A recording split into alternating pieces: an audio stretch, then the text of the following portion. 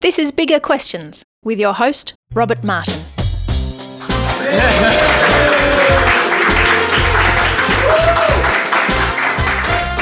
Welcome to Bigger Questions, recorded live in Melbourne's CBD. Today's big question: what is wrong with the world? My guest today is Dr. Gillian Porter. Gillian has been working as a doctor for the past 8 years and is currently a specialist GP in Melbourne's eastern suburbs. She has lived in Canberra, Adelaide and Melbourne, and in her spare time has fun with her growing family and in her church community in the inner west of Melbourne. And she joins me now. Please welcome Dr. Gillian Porter. Gillian, welcome to Bigger Questions. Thanks for having me. That's great. Now, Gillian, you're a GP, and your initials are GP. Yes. Was that deliberate? Well, no, I think it was just meant to be. My middle name actually also starts with a P, so I've always been a GP, and maybe it just somehow subconsciously guided my career choice. So anyway, to kick off Bigger Questions, we like to ask a couple of smaller questions. We like to have a bit of fun on the show. Today we're talking with Gillian Porter about what is wrong with the world. So Gillian, our smaller questions to you today are: how well do you know doctor songs? Now, there's a surprising number of songs written about doctors. Do you sing doctor songs around your practice at all? No. Do you know many doctor songs? I think the closest I know is nursery rhymes, like I sing Miss Polly Has a Dolly every night to my son, but I'm not sure I know any proper doctor songs. Okay, well, we'll find out how well you can guess doctor songs. There's two questions, both multiple choice. Okay. In the 1979 hit song Doctor, Doctor, Robert Palmer complained about having something wrong with him. He sang, "Doctor, Doctor, give me the news." What was his problem? Was it A, I got a bad case of the flu?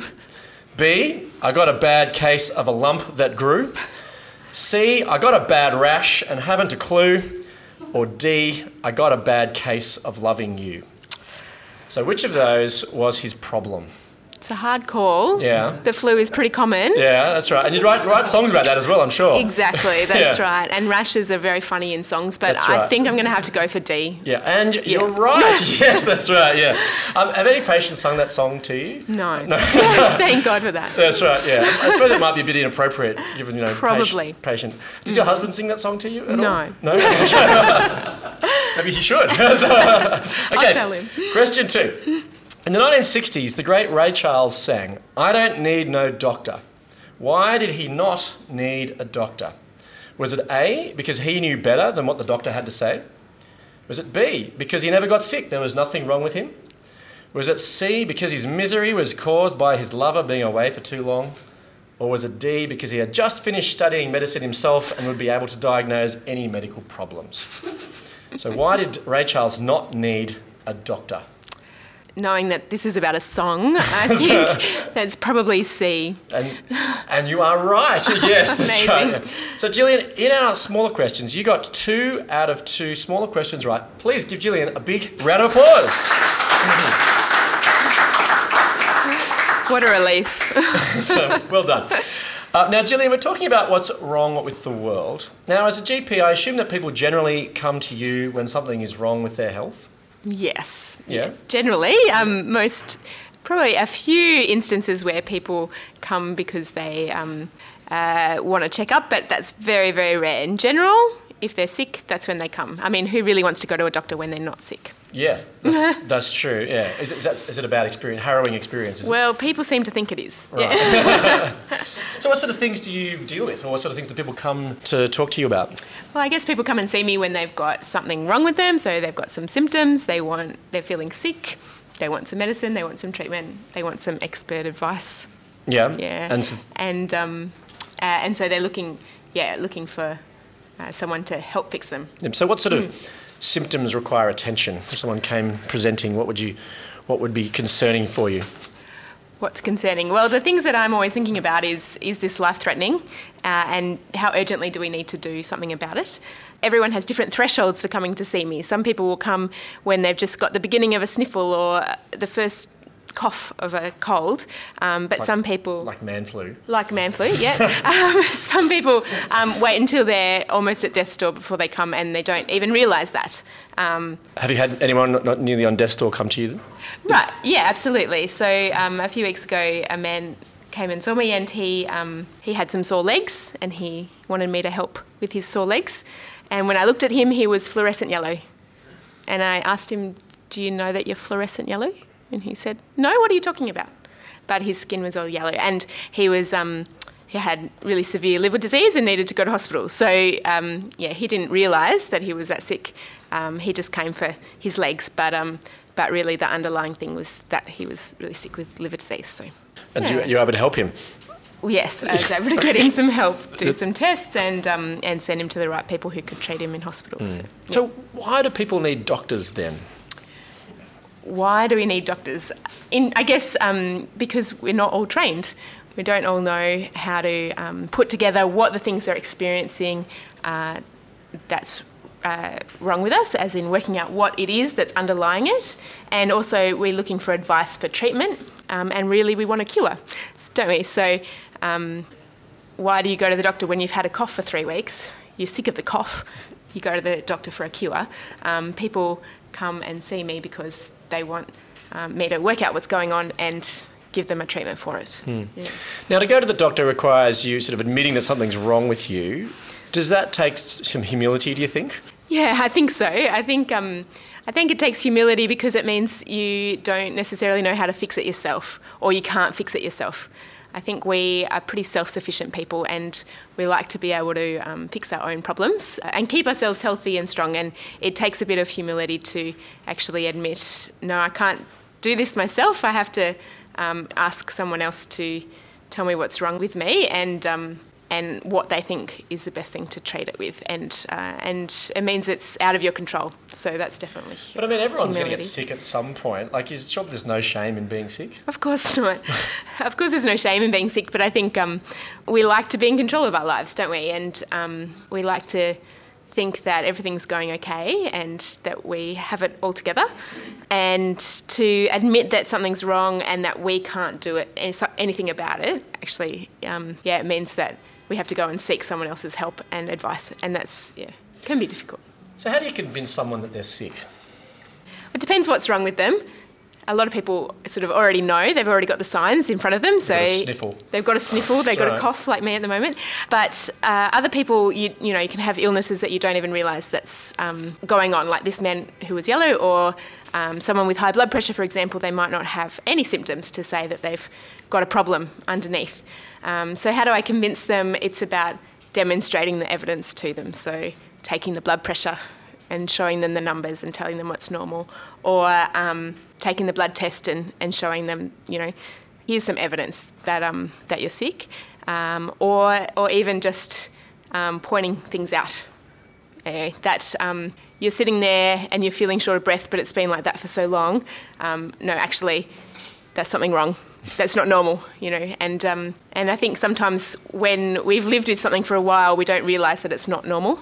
And so it takes someone else looking from outside, who perhaps might have, a different frame to look at you with, like a doctor thinks about these things, to actually point it out. To diagnose that. And diagnose the problem. Yeah. Now, you said that sometimes healthy people come to talk to you, but should healthy people go and see the doctor? Well, I think so. I wouldn't be a very good GP if I didn't say that. Right. So we don't get, of course, not many healthy people come and see me, but I think the reality is that everybody gets something wrong with them or is at risk of something wrong happening in the future. So as GPs, we have all sorts of screening and preventative health activities that we do to try and make sure that people are healthy or find things early so that we can treat them early, but then also try and prevent illnesses from coming on in the future. So should healthy people come and visit the doctor?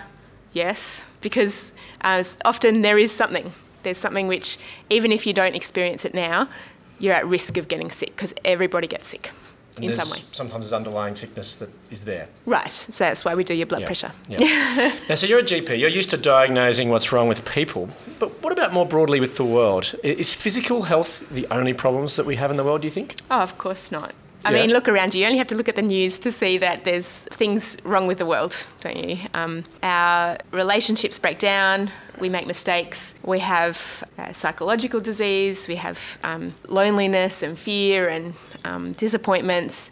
These things are not necessarily physical diseases, but they're definitely there and they're real. And they're not necessarily things that a doctor can prescribe. You don't get a Panadol and a lie down to solve loneliness. That's right. It's not going to help. Yeah, that's right.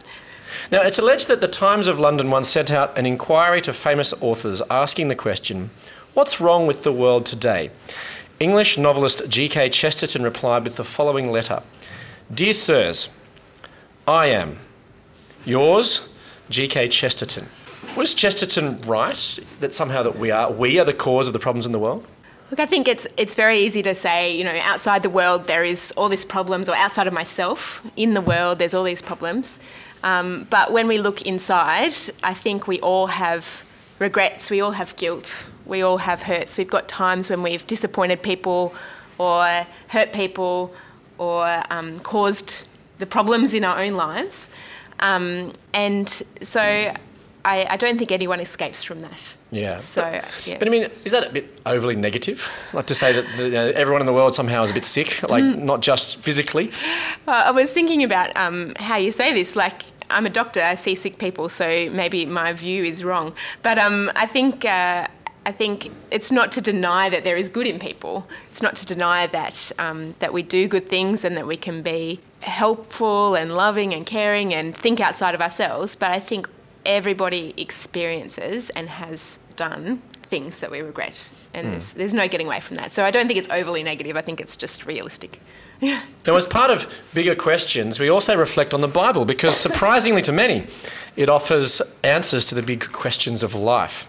Now, but before we do that, we're interested to hear about why you believe the Bible is worth following. So, Gillian, what was it about an encounter with Jesus that convinced you to become a Christian believer? Yeah, I think I've encountered God since I could remember. My parents and family loved Jesus and always taught me about God. And so I think in some ways it wasn't like suddenly God came in and changed my life from not knowing him.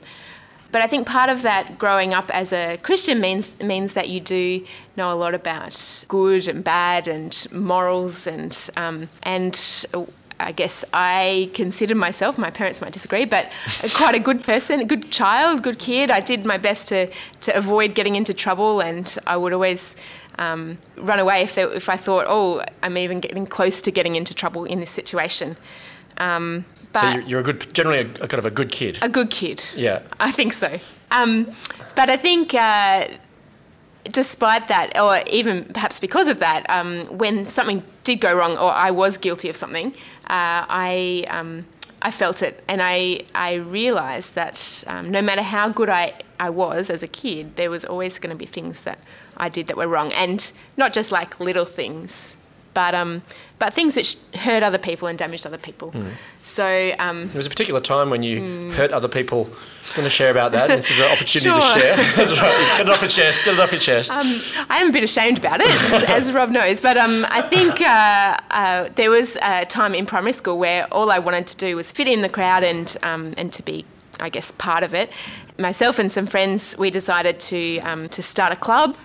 A bit like the babysitter club, but our club was actually like around excluding other people, and the teachers and parents quickly found out, and it all got dismantled, and that's a good thing. But I think the reality of that is, I still feel really guilty about it because in my striving to fit in, I was actually excluding other people, and how much does that hurt them and hurt the people around me? And of course, there are things that I do every day which still hurt people, and I can't avoid that. But I guess it really struck me of how no matter how much of a good kid I wanted to be, I wasn't perfect, and yeah. So what changed? What changed? I think as I grew, I began to understand and seek that God actually loves me unconditionally, and He accepted me, and I didn't need to fit in with the crowd, because I fit in with God, and He can cover all of those things that I did wrong, and I didn't need to be perfect, because I couldn't be. No matter how good I was still going to fail. So, but in God's eyes, he loved me, and he looked at me through Jesus' perfect life, and he accepted me just as I was. And so in his family, and if I place my identity in his family, then not only could I fit in, but I could be free from that trying and that having to be good and perfect all the time, which I couldn't be. So there was my purpose.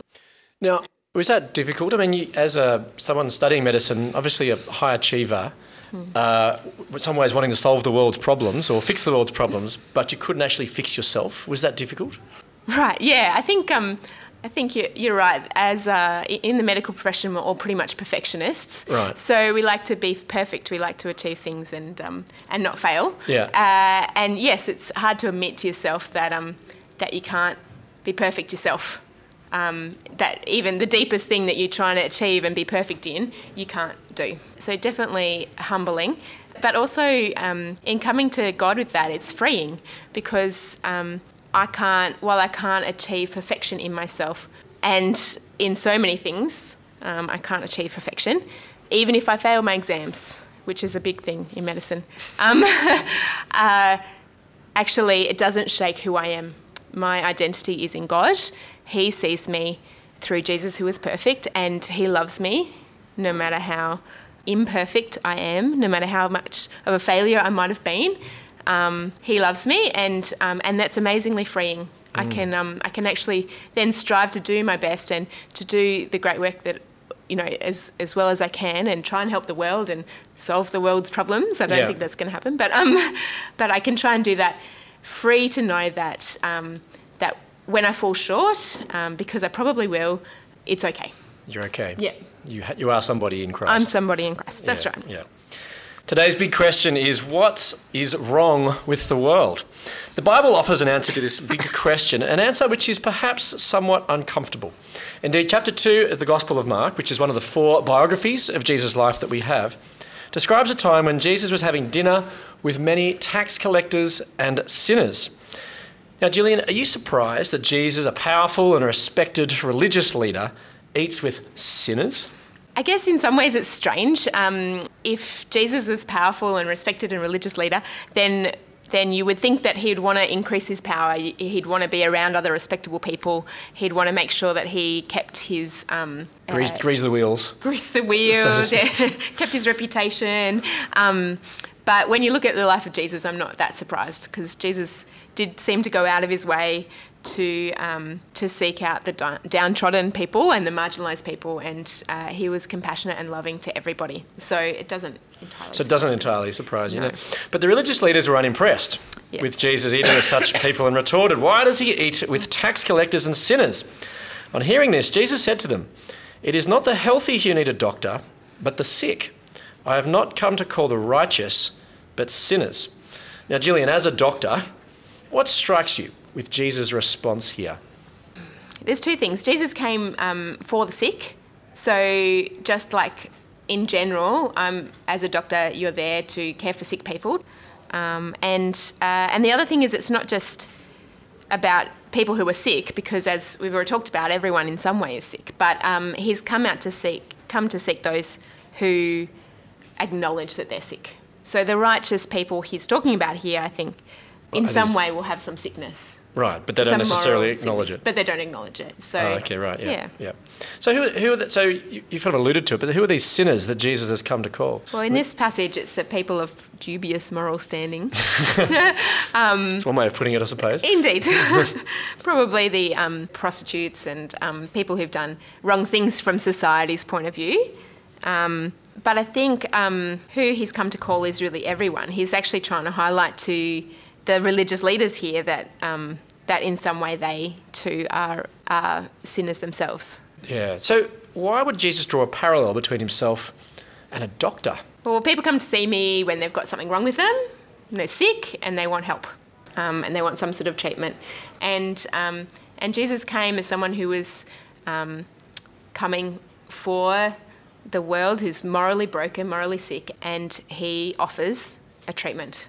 And so it's a pretty pretty neat Well, parallel. the treatment he offers is a little bit different, perhaps, to what you offer. Right. So I don't fix people myself. I offer treatments. I offer medicines or surgeries or whatever it is. Or a lie down. Rest, Rest. fluids. Yeah. That's right. But what Jesus offers is himself. So he is the treatment. Yeah. So he's not just a doctor, but he's also He's the also treatment. the I mean, would that be doctor, something that would be attractive to you, perhaps, if you could offer not just the treatment, but make it happen as well? Well, absolutely. So, If you have a guarantee that that you can actually fix someone, like it's sometimes we throw medicines at people and we hope that they work, and you know all the scientific evidence would suggest that they should, but we can never guarantee it. But if we could offer something that is guaranteed to work, guaranteed to fix someone, then absolutely that would be great. Yeah. so do you think it requires humility to accept what Jesus says here? Yes. So just like it requires humility to accept that you might be sick and in need of an expert advice from a doctor, it requires humility to accept that you have your own failings within. Absolutely. Is that why some people don't want to take Jesus? Probably. I think, look, we teach each other that, you know, we are in control of our own lives and that we can fix ourselves, and all we need to do is to, you know, get a bit more healthy or work a bit on this and work a bit of that. But to actually realise, accept that we're never going to reach perfection. We're never going to be perfect in ourselves or achieve perfection in ourselves. That takes humility. And it takes laying down our own lives or own self-perception and accepting the reality of who we are. Now, atheist speaker and writer Dan Barker said, "We atheists don't need to go to the doctor. There isn't anything wrong with us." Now, Barker isn't speaking in a physical sense. He's speaking in reaction to the idea of being painted as a sinner. He says that sin is an imaginary disease invented to sell you an imaginary cure. How do you react to Barker's statements? It would be nice, wouldn't it, if we didn't have anything wrong with us, or we just, you know, it was, you know, we could be perfect, or we're just making up the idea of sin. But I think, you know, as I've said, I can look back on my life and see things that I regret or ways that I've hurt people, and I think everybody can, and that's, you know, that's the sin, isn't it? Everyone has small or big things that we feel guilty about. We regret. Your club. My little club. That's right. That's right. And I do. Yeah. Thank you for sharing. I realise that this is difficult for you. Yeah. I think sin is real. Sin is there. And it's just how we deal with that is the difference. So do you think he's a little bit naive, perhaps, to suggest that nothing's wrong with us? I think he's optimistic. Probably naive, Right. yes. Well, optimistic is good. I mean, it's good to be Yeah. optimistic, but there's also a sense in which we need to be realistic, do you think? Well, that's right. I think he's not being realistic. It's like, you know, like the smoker who will smoke and thinking that it's not going to do them any harm when we know that it will. Yes. So how do you react when a sick patient thinks they're fine, when they say, like the song, "I don't need no doctor"? I think it's frustrating for me when people don't think that there's anything wrong, especially when you've shown them, you know, here's the problem. It's not that we want to be, as doctors, you know, arrogant and, you know, above other people and say, "Oh, look, here's all your problems. You need to fix them." It's actually just that we care. We want people, you know, in the medical profession. What we want people to live healthy, thriving, happy lives and to have a long life. And so if we see people who we can say, "Look, this is a problem. You can do something about it, and you should do something about it," and then they just ignore that. It's very frustrating because the answer's there in front of them, and it might take work, it might take humility, but it's right there, and it's very frustrating if they don't take that up. They refuse it. Yes. Yeah. Yeah. Now, questions just come in, which I'll ask you. Does Jesus deal with our regrets too?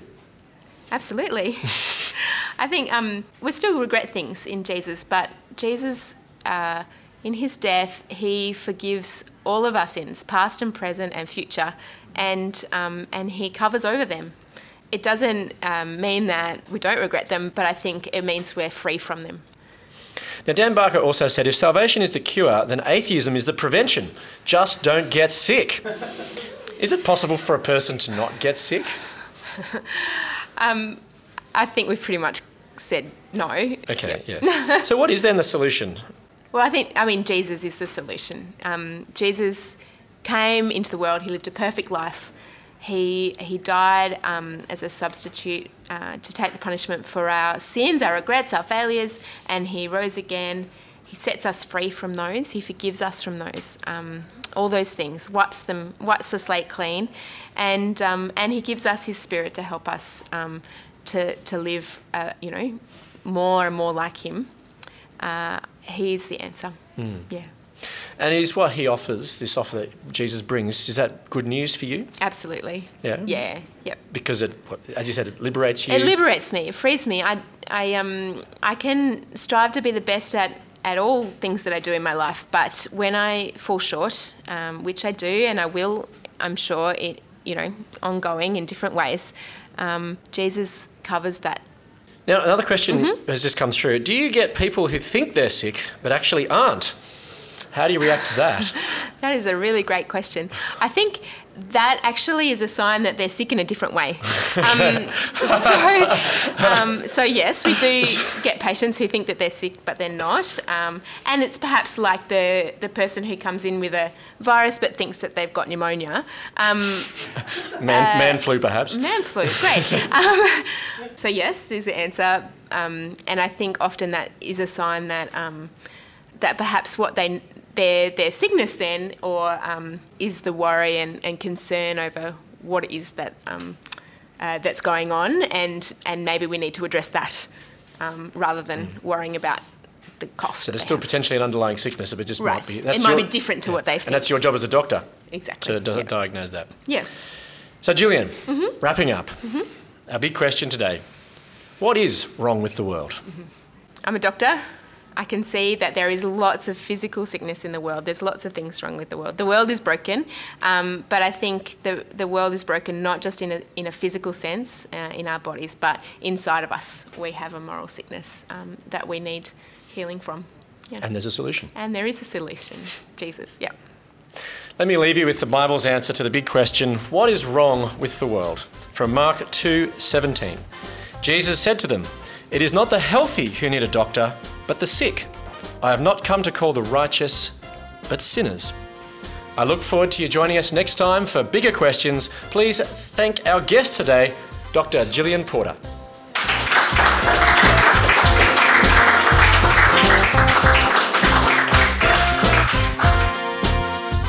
Thanks for listening to Bigger Questions.